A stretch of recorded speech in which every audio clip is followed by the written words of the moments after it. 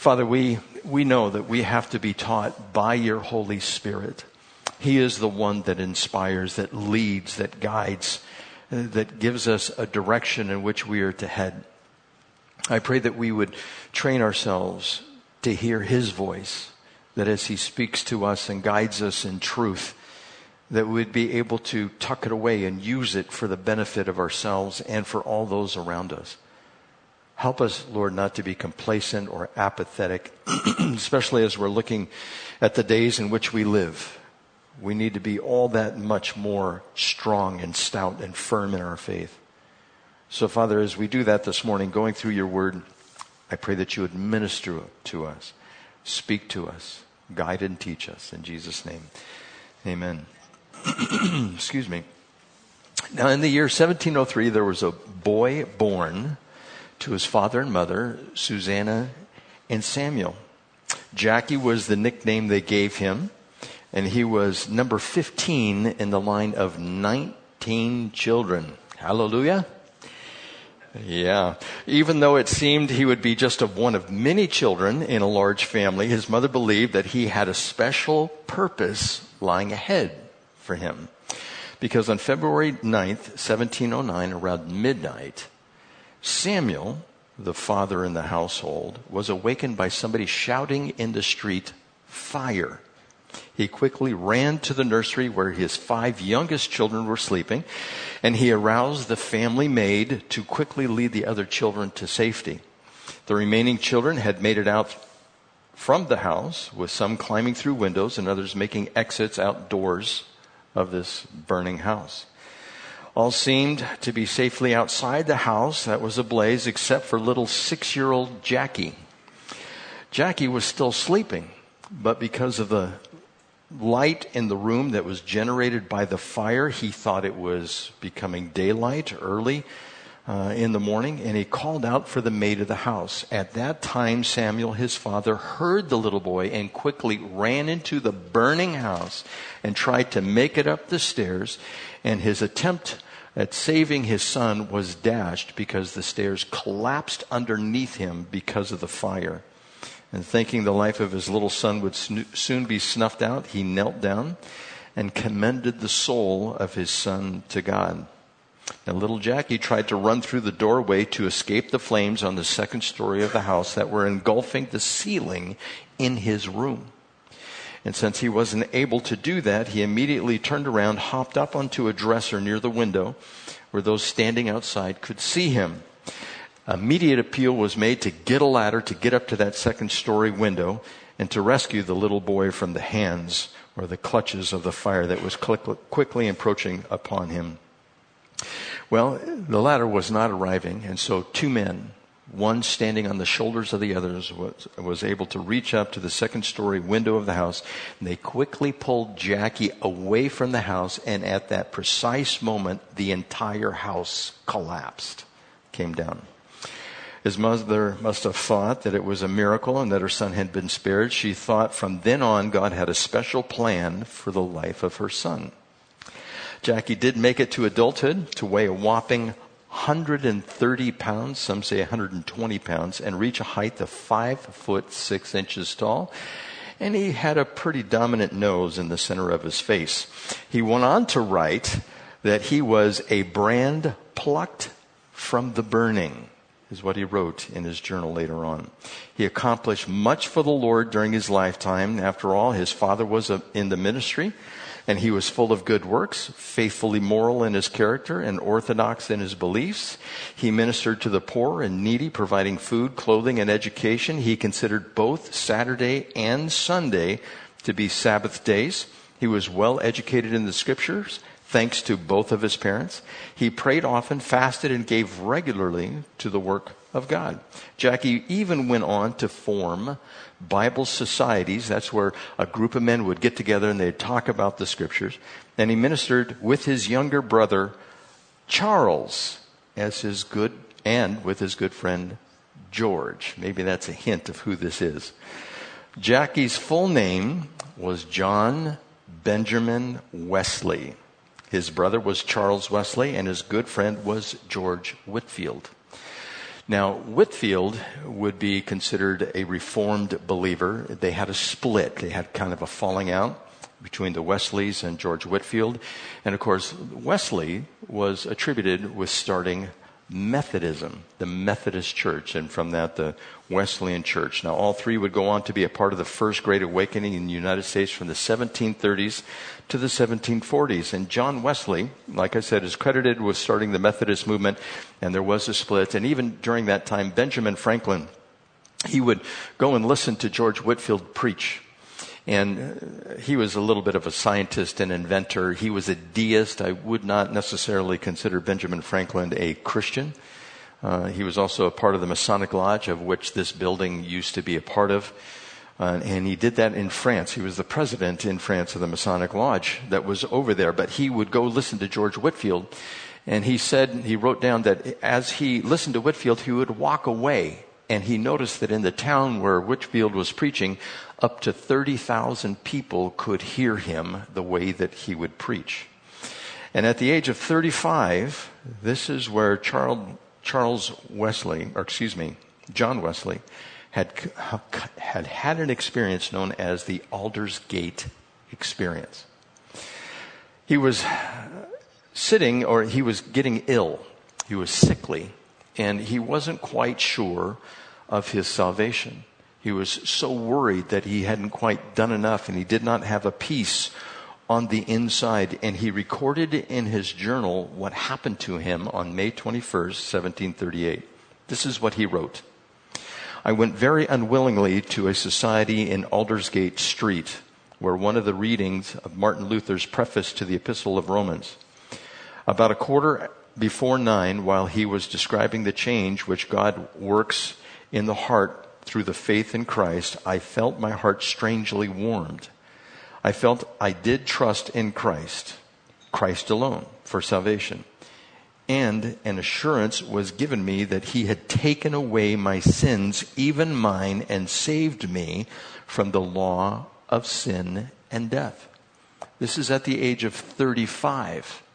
He had done all these works for God prior to this. And at the age of 35, he got saved, and yet he had already accomplished so many things for the Lord. Now, some would say that this may not have been when he got saved. They might offer the opinion that he was simply filled or baptized with the Holy Spirit at Aldersgate, and I'll leave that for you. And you can judge that based on what he wrote in his own journal. Nonetheless, up until that time, he was trusting in his own abilities to maintain his relationship with God. And if he was not doing, then he was not believing. And so he placed all of these tasks ahead of simply trusting in Christ. And it took the influence of Peter Böhler, a well-respected Moravian Christian, to explain to him, to lead him in the faith of what it meant to have great assurance of salvation. And this is exactly the same thing Paul is raging against those who are Judaizers in the church of Galatia, that they are focusing on the works. And those Judaizers felt that if you did the works along with trust in Christ, then everything would be fine and you would have peace in your heart, assurance that you would be saved. And Paul uses a metaphor of childbirth to show that he is in pain over their decision to continue to follow the law and not just simply believe. He says, my dear children, for whom I am again in pains of childbirth until Christ is formed in you, how I wish I could be with you now and change my tone because I am perplexed about you. He goes on in verse 21, tell me, you who want to be under the law, are you not aware of what the law says? So he's setting something up here. He goes back to the story of Abraham, located in the book of Genesis, which is the first of 5 books of Moses. Now, the Jews, when they saw the 5 books of Moses, they called that the law. Of course, all the other books, the prophets and poetry and all of that, that was considered separate. And some of the Jews didn't even hold to the teaching in those other books, but they considered the first 5 books of the Bible, Genesis, Exodus, Leviticus, Numbers, and Deuteronomy. All of those books were considered the Word of God, and that's what they held to. He goes on to say, for it is written that Abraham had two sons, one by the slave woman and the other by the free woman. Now, what is he doing here exactly? Introducing these kids, one by the slave woman and one by the free woman. Well, it's good for us to remember that the Judaizers were Jews. And when they looked to the Old Testament, they would understand the application that would come out of that. And they believed that if they were physical descendants of Abraham, that assured them of salvation if they kept the rest of the law. Simply, if they were born of the lineage of Abraham, that's it. That's all they needed to do was be saved. And again, follow the law best you could. That was the simplistic explanation for how they got saved. Now, me personally, my grandfather's name was Markowitz. My mom was half Jewish. I am a quarter Jew. I have enough Jewish blood in me to have been sent to a concentration camp in World War II. But by the grace of God, that war was won. Didn't have to worry about it. And I could say, well, I could appeal. My father, Abraham. I come from the line of Abraham on one side of my family. And I could appeal to that. And you would look at me and say, well, that's ridiculous. You're only a quarter Abraham. And if you wanted to go back and proselytize to Judaism, well, you could do that. But if you followed the law, you still would not be saved under the law, even if you were a child of Abraham. But both Jesus and John the Baptist warned the Jews that being a physical descendant of Abraham did not entitle them to salvation. And that's what they truly believed, because the promises were given to Abraham and the generations that came after him. John the Baptist, he says this in Matthew chapter 3, beginning in verse 7. But when he saw many of the Pharisees and Sadducees coming to where he was baptizing, he said to them, you brood of vipers. And that's a way to influence friends and win enemies, right? You show up to some place. Imagine going to somebody's house and you walk in. You snake! That's what he did. Who warned you to flee from the coming wrath? Produce fruit in keeping with repentance, and do not think you can say to yourselves, we have Abraham as our father. I tell you that out of these stones, God can raise up children for Abraham. The axe is already at the root of the trees, and every tree that does not produce good fruit will be cut down and thrown into the fire. Not only does he insult them, but he tells them, and it's in the vernacular of our day, he says, and you're going to hell, is what he's telling them. Now, would you be offended if somebody said that to you, especially if you thought you were righteous in the eyes of God? Most certainly. Well, Jesus told the Jews the same thing, and I'm going to read this from John chapter 8, beginning in verse 34. He says, I tell you the truth, everyone who sins is a slave to sin.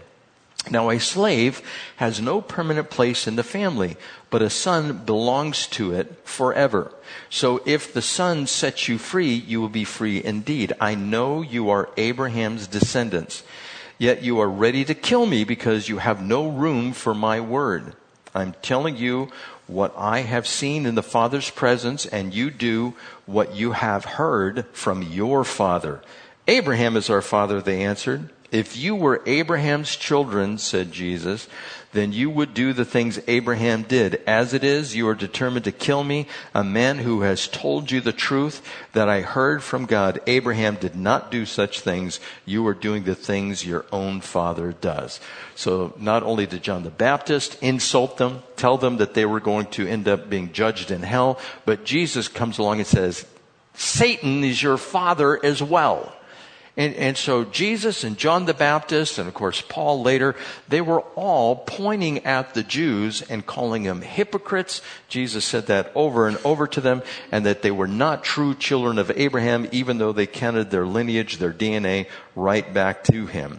Now, of course, both Jesus and the Gospel of John and Paul in the letter to the Galatians are reminding the Jews that Ishmael, born in a natural way, would have had the same status as his mother.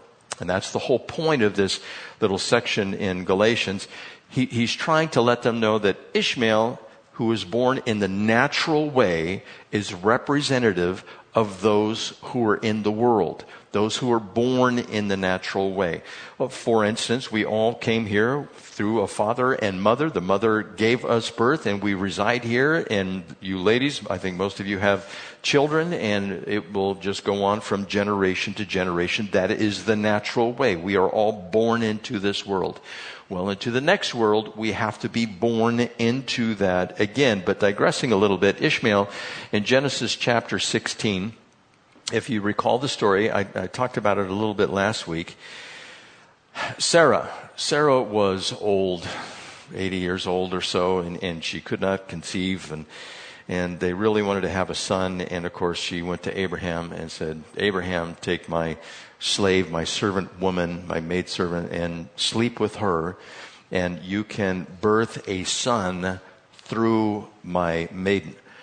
And that was acceptable in that particular culture to do that, but the child would have been considered Sarah's child, not the maid that was with her. And so Abraham willingly agreed to this. We have nothing in Scripture that says he objected. But Ishmael was still the son of a slave woman, which made him a slave as well. And we are told that a slave will never share in the inheritance of a son, a natural-born son from the father and the mother, son born of promise. And so the children of Ishmael could be considered people of the world. They are born not into the kingdom of God, but they are born into this world. And that's even why Jesus would tell the Pharisees, you're listening to your father. Satan is the king of this age. He is the king over this world. And of course, Jesus died to redeem the world and all who are in it, all who would want to be redeemed. But that is who Ishmael represents, the unsaved. And again, back in John 8:34, Jesus replied, I tell you the truth, everyone who sins is a slave to sin. Now a slave has no permanent place in the family, but a song belongs to it forever. And also, Romans 7:14 says, we know that the law is spiritual, but I am unspiritual, sold as a slave to sin. So the world is a slave to sin. Part of the problem we've had in Christianity all through the centuries is we expect the world to act like they're Christian. But they're a slave to sin. They have to do what their nature dictates. When we get saved, we get a new nature.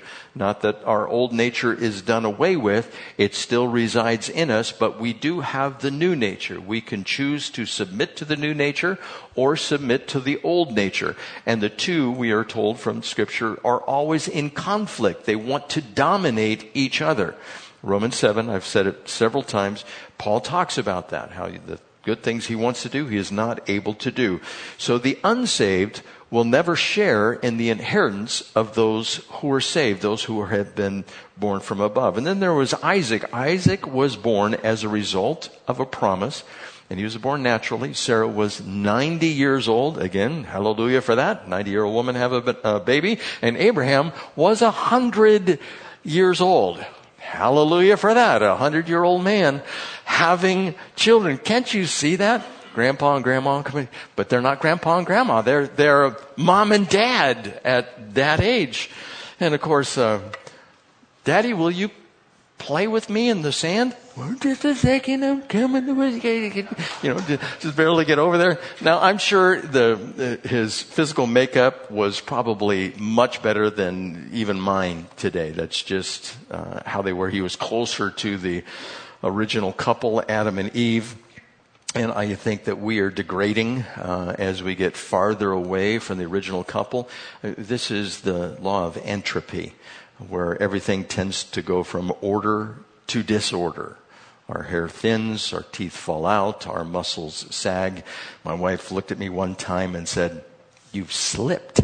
Where it goes from the shoulders a little bit down, and of course that happens. Everything slips and sags, and my feet have broken. I have more of a flat foot now, and the arches are gone. It's that weight that pulls us down, and so as we get older, it becomes more difficult, and we appreciate the young generation, but from afar. We don't necessarily dive right in with all of them.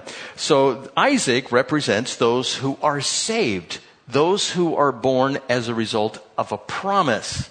And that promise is crucial. Abraham was promised that the Messiah, that the nations would be blessed through his lineage. Of course, he got that promise before there was ever a child born. And he said, when Isaac was born, you will call him Isaac, which means laughter or rejoicing. And he was given life through Sarah, which had a womb which was dead. Now, if you get a grasp of that, how that connects with Christ, there are so many types in the Old Testament that you can point to. For instance, the tabernacle in the Old Testament was a type of Christ. If you look at the tabernacle, what was it covered with? It was covered with, they think, cow skins. Now, I don't know if you've seen a leather skin, but that's what it was covered with. You'd look at that and go, oh yeah, okay, it's a skin that's just kind of draped over the tent. And on the inside, everything was covered with gold. And there was blue, purple, and scarlet yarn in there. And there was a lampstand. And of course, Jesus is the light of the world. And there was the showbread. If you walked into it on the right-hand side, you would see the 12 loaves of bread, which is there. And Jesus is the bread of life. And the sacrifice, you go to get washed outside in the laver. In the laver, of course, we need to have our sins washed white as snow. And then there's the altar of sacrifice, and Jesus was placed upon the altar, so to speak. All this is metaphorical, but that is a type of Jesus Christ, the tabernacle, and we want to pay attention to that. Well, you look at Sarah, and she is the one that had a child born of a promise, and it came out of that which was dead. Because Jesus died, we get life. If you take her womb, so to speak, that was dead, it was made alive. Jesus was resurrected, and because of that, we now have life. And both of these are a result of a promise. God promised to send Jesus the Messiah, and he would die, resurrect, and because of that sacrifice that he made, then through the blood we have our remission of sins. And so Isaac represents those who are saved. And Jesus talks about this being saved as a result of a promise in John chapter 3, where he's talking to Nicodemus. In verse 3, he says, I tell you the truth, no one can see the kingdom of God unless he is born. Again, the best translation on that would be born from above. First, we are born from below, then we have to be born from above. Of course, Nicodemus did not understand this. He said, how can a man be born when he is old? Surely he cannot enter a second time into his mother's womb to be born. Righto, that's not going to take place. So obviously he must mean something else. Jesus answered, I tell you the truth, no one can enter the kingdom of God unless he is born of water and the Spirit. Now some people misinterpret this, or relatives over in the Church of Christ, they would say you have to be born of water, baptized, and born of the Spirit. You get the Spirit when you're baptized. That's a mistranslation of the text here. What's he talking about? He's talking about physical birth here and spiritual birth. He's not talking about baptism. Do you see the word baptism there? I don't see it there. But that's where, and the guys I was listening to that I disagree with the eschatology on, they're saying there's eisegete and there's exegete, which is completely correct. But this is a case of eisegeting. Eisegeting is where you take a square peg.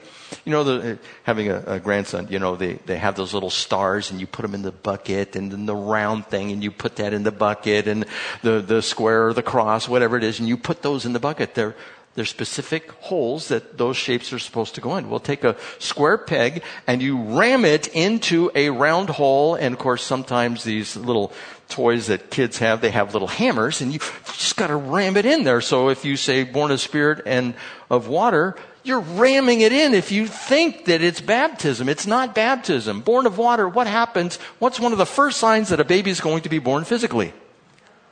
The water breaks, right? The amniotic sac, the fluid flows out, and it's time. Time to get to the hospital, do the heat pant and the kegling and all of that. You've prepared for the birth of the child, and it's born in a natural way. That's what's being referred to here. But then there's being born of the Spirit. How do you get born of the Spirit? Well, Jesus even qualifies this in verse 6, he says, flesh gives birth to flesh, but spirit gives birth to spirit. So he's talking about a birth. You should not be surprised at my sayings. You must be born again. And of course, we know that this happens by confessing with your mouth Jesus is Lord and believing in your heart that God raised him from the dead. For it is with your heart that you believe and are justified, and with your mouth that you confess and are saved. That's how we are born again. But for somebody in the world, when they hear that for the first time, they're going, what? And we say, they don't quite get it. What do you mean? These words are spiritually discerned. That it's what we believe gets us to heaven? Yes, that's it. There's nothing more to that. That's why Paul was so upset. He's going, you guys, it's not the sacrifices. It's not the circumcision that gets you to heaven. It's belief on the inside. In Romans chapter 9, verse 6, we have a little bit more here on Isaac. He says, it is not as though God's word has failed, for not all who are descended from Israel are Israel, nor because they are his descendants are they all Abraham's children.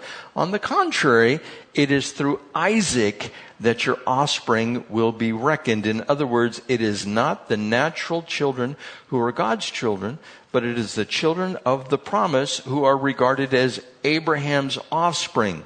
For this was how the promise was stated. At the appointed time I will return, and Sarah will have a son. Not only that, but Rebekah's children had one and the same father, our father Isaac. Yet before the twins were born or had done anything good or bad, in order that God's purposes in election might stand, not by works, but by him who calls, she was told the older will serve the younger, just as it is written, Jacob I loved and Esau I hated. But then shall we say, is God unjust? Not at all. For he says to Moses, I will have mercy on whom I will have mercy, and I will have compassion on whom I will have compassion. It does not therefore depend on man's desire or effort, but on God's mercy. It's by the mercy of God that we get saved. It's by the mercy of God that we get to go to heaven. So Sarah's womb was long since dead. Out of death came life. Out of the death of Jesus, we were given life. Jesus gave us life by dying and resurrecting. In 1 Peter chapter 1, verse 3, it reads, Praise be to God and Father of our Lord Jesus Christ. In his great mercy, he has given us new birth into a living hope through the resurrection of Jesus Christ from the dead. So it even says it in Scripture. He's the one that birthed us. The dead womb became alive and gave us life. Verse 23, back in the letter to the Galatians. His son, by the slave woman, was born in the ordinary way, but his son, by the free woman, was born as a result of a promise. These things may be taken figuratively, for the woman represents two covenants. One covenant is from Mount Sinai that bears children who are to be slaves. This is Hagar. So remember, her son was considered a slave, born in the natural way. Now Hagar stands for Mount Sinai in Arabia. By the way, where's Mount Sinai? In Saudi Arabia. If you go over to the Middle East, right below Israel, in the land of Egypt, of course they conquered that area and they gave it back to Egypt. There are many who say, well, it's the Sinai Peninsula, Mount Sinai is there. It is not there. It is crossed the sea, the Red Sea, and it's over in Saudi Arabia. And by the way, they're making plans to open up that area for tourism. And there are artifacts there. They believe that when the water flowed from the rock, that is over there in Saudi Arabia, all these biblical sites. And they have been closed off for just decades and decades. But now it looks like they're going to open it up because they're thinking all the money they can make by bringing the Christians in and seeing all these areas where Moses was and also the Jews. And of course, Saudi Arabia is now friends, or they're working towards having a friendship with Israel, along with the United Arab Emirates and some of the other Arab countries over there. So you could see this probably taking place. Verse 25, going back to that, now Hagar stands for Mount Sinai in Arabia and corresponds to the present city of Jerusalem because she is in slavery with her children. So he's saying, wrapping it all and putting it in a bundle, You have the Old Testament law, you have Hagar, which gave birth to Ishmael, and that's representative of the world, and even Jerusalem, the city of Jerusalem, which is God's city here on earth. He's saying that is also under the law. Everything was practiced in Jerusalem. That's where the temple was. That's where the sacrifices were made.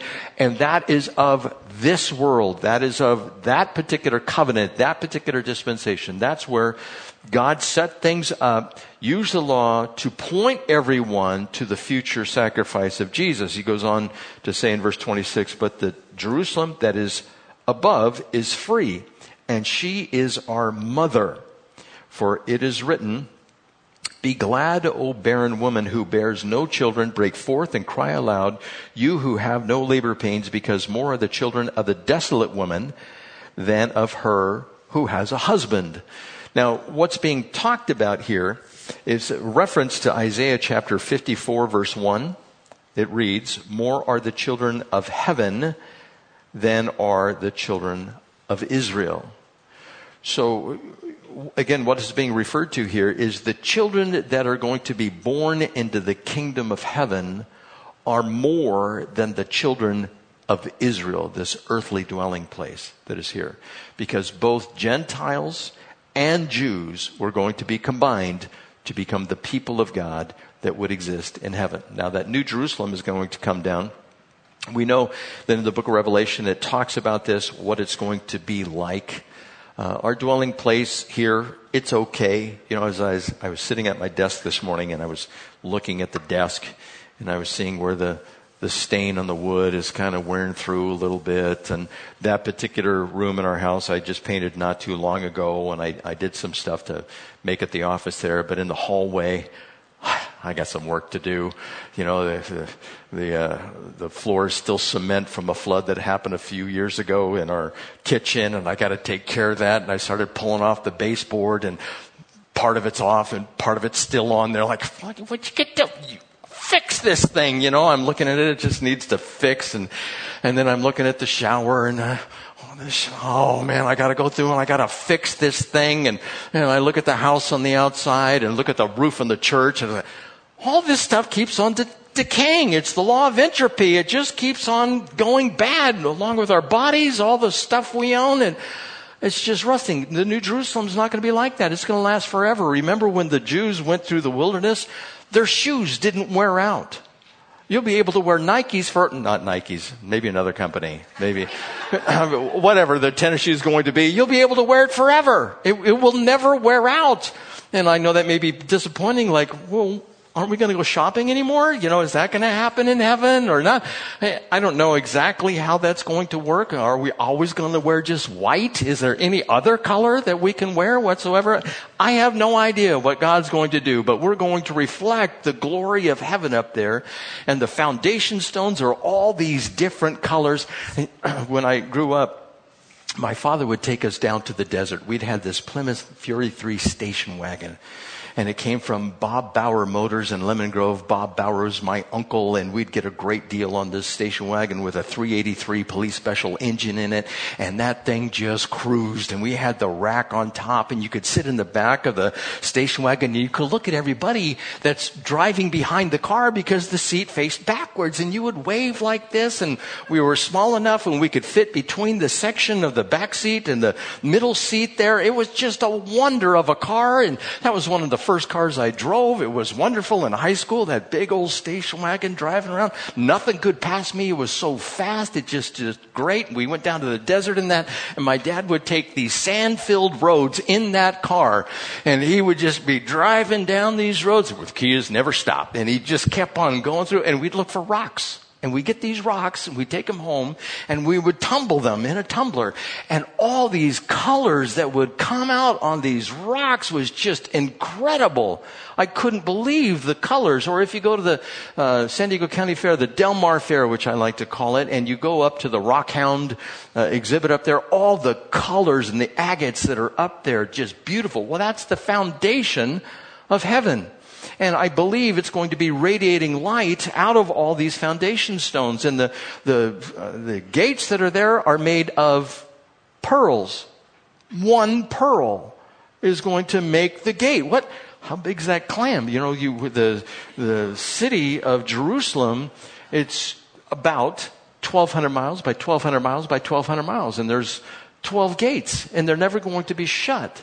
And then Jesus is in the center of that. And we each are going to be living there, and we are going to be radiating light. And it's loud. Have you ever gone to a concert and you've been up by the speakers? It's just boom, boom, boom. It's just real loud. There's going to be singing and rejoicing all the time up there. Heaven is loud. Book of Revelation talks about how there's going to be silence in heaven for a half hour. That's going to be weird. That's going to be strange. That's why it was noted, I believe, in the book of Revelation. But it's going to be a fantastic place. All those who are going to dwell there, all of us, we're going to dwell there, along with the Jews who have gotten saved.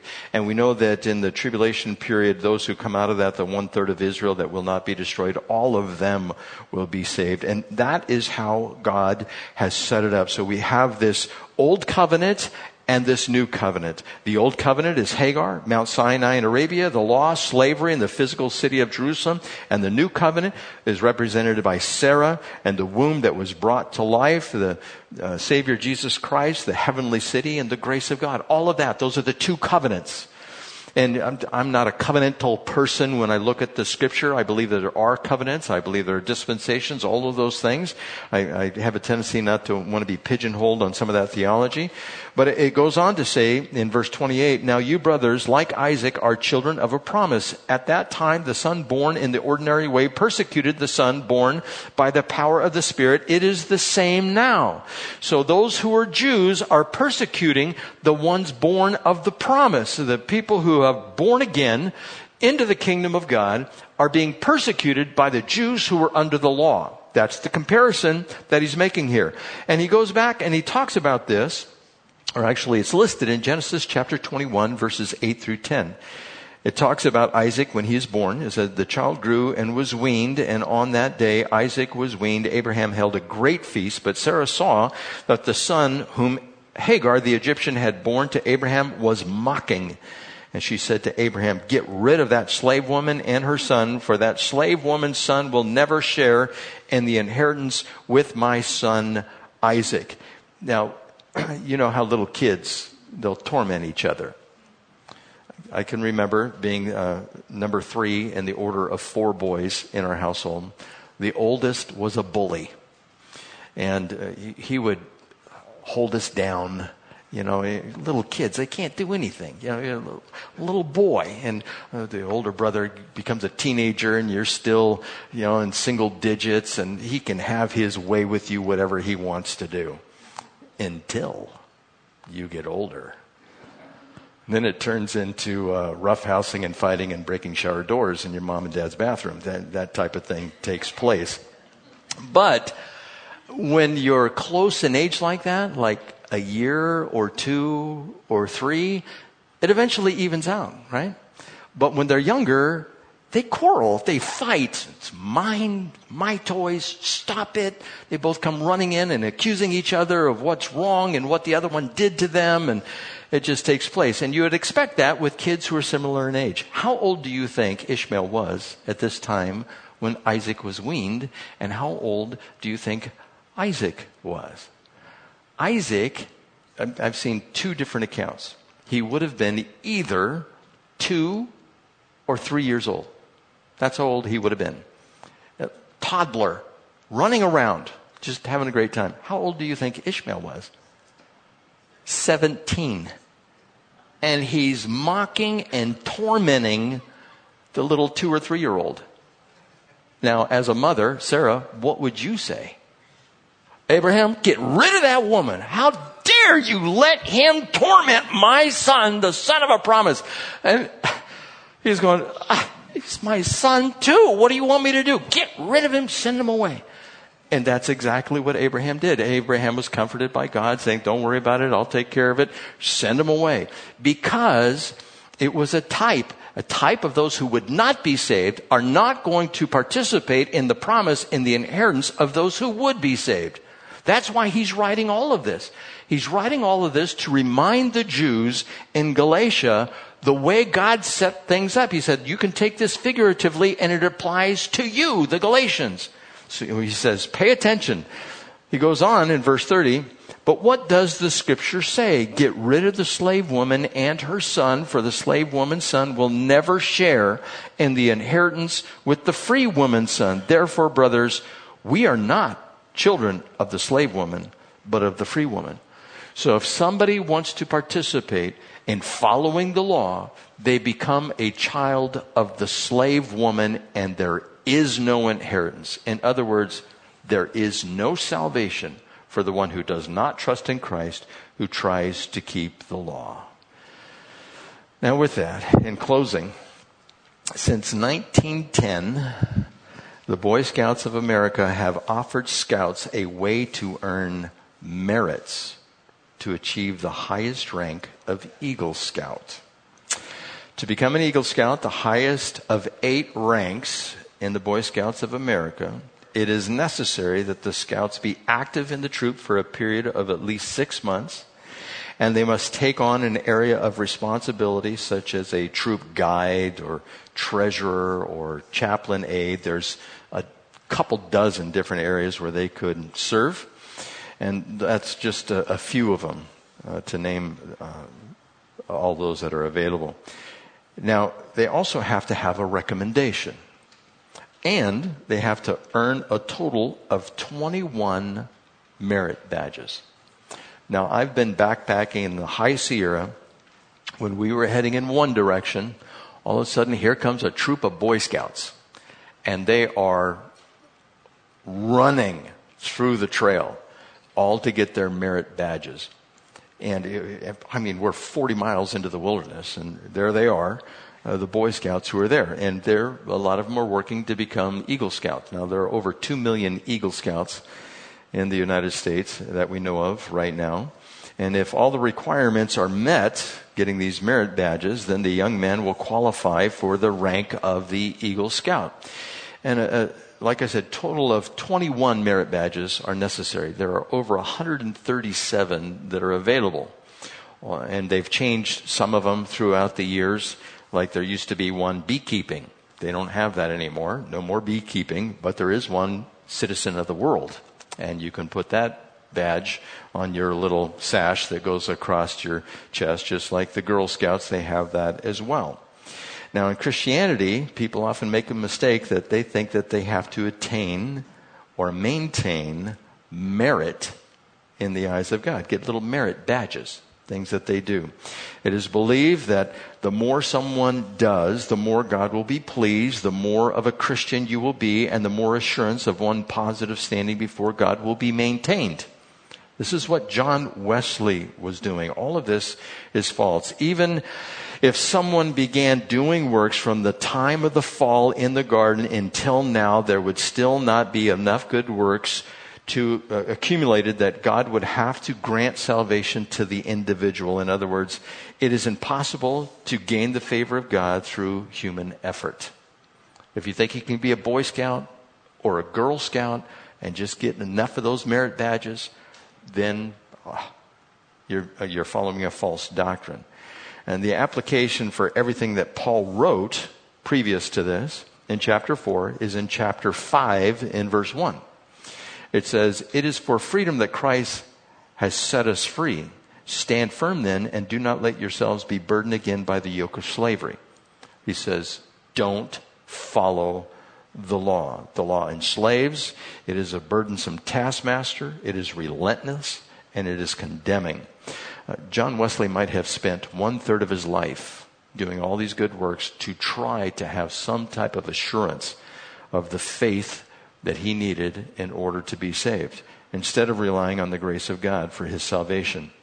Ephesians chapter 2, verse 8, I think most of you know this. "For it is by grace you have been saved through faith, and this not from yourselves. It is the gift of God, not by works, so that no one can boast."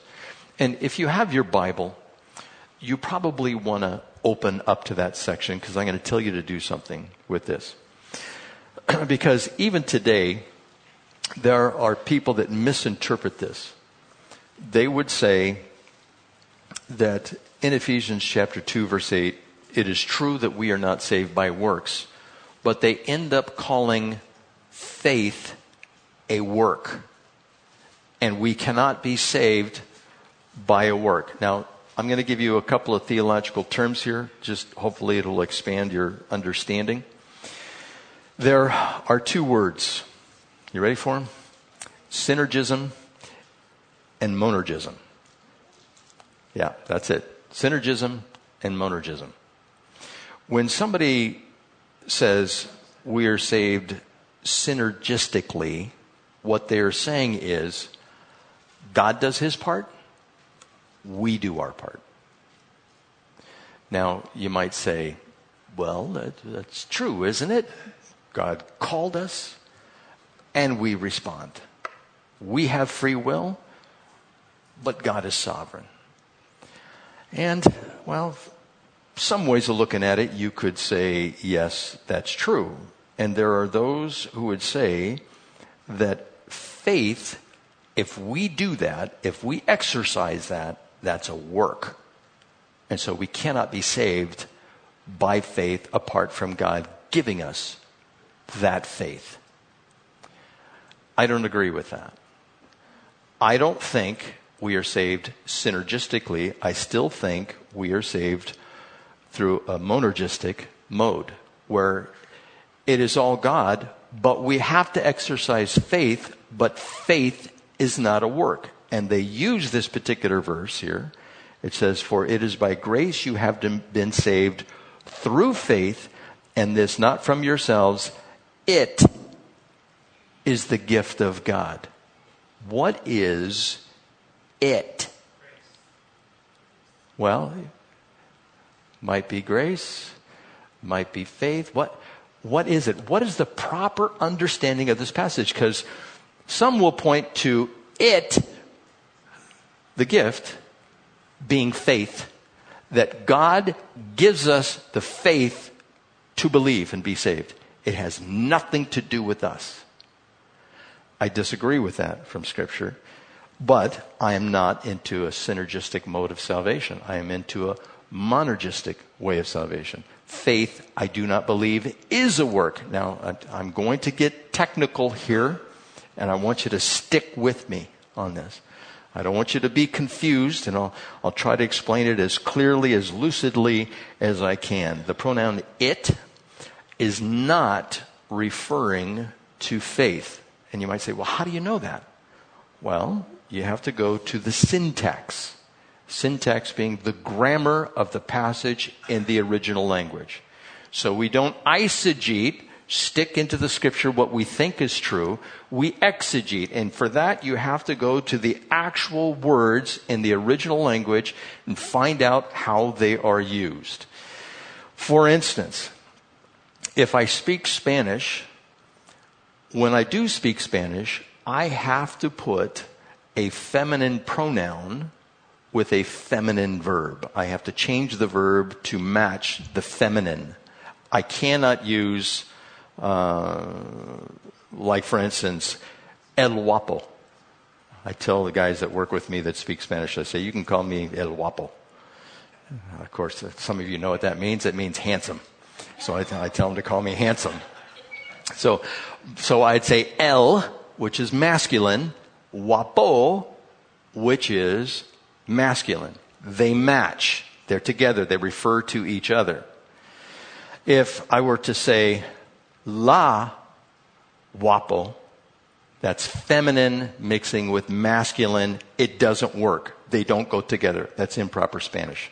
That's the best way that I can kind of translate it over. So when you read this particular passage, faith is feminine. When you're looking at the actual word, faith, the verb here, or like to believe, and gift is neutral, which means, well, what does it point to? Does it point to grace or does it point to faith? It points to neither one. It points to salvation. Salvation by grace through faith. It's not referring to grace. It's not referring to faith. It's referring to salvation. You could say it like this. For by grace are you saved through faith, and this not of yourselves. It, the salvation, is a gift of God. That's how it's supposed to read. And so there are people who take the theology, and this comes from the Reformed and Arminianist, the Calvinist and Arminian sides. I just want to make sure that we understand that there's no work that we can do to be saved. There's nothing that we can perform in our life that will get us there. There's nothing that the Galatian Christians could do to earn God's favor. So salvation is a gift of God. My encouragement to you this morning is to rest in the finished work of God. Your salvation is secure if you are truly saved. John 6:37 says, all that the Father gives me will come to me, and whoever comes to me, I will never drive away, or I will never reject them. And have you done this? Have you said, God, forgive me for my sins. I trust in you. I believe in your Son, Jesus Christ. Well, the work of salvation is not the source of our salvation. Work is not the source. I hope I've made this clear today, because there are so many believers out there that they're working for it, that they have to do something. If they don't do something, they feel like they have fallen short. God already knows. Not only have we fallen short, but we are harmful. We are even evil. And we might want to think better ourselves than we should on that, but it's not true. And so you just sit back, you let your shoulders drop. I guess it's time. You let your shoulders drop, and you just simply say, God, thank you for the salvation. And once you rest in that, then the works flow as a result. We've done nothing except believe. And that's our part. We believe, but it is not a work. Let's pray. Father, I thank you for the clarity of your word, that there's nothing we can do to be saved. But we are to respond. We are to say, please save us. And for those who don't understand, who aren't able to rest in that, Lord, I pray that you would give them new understanding. And just like the Galatians were confused, we know that you are not the author of confusion. That the salvation that you bring is not by works, but by grace through faith. And we thank you for this gift, Lord. May we praise you until the day we see you face to face. In Jesus' name, amen.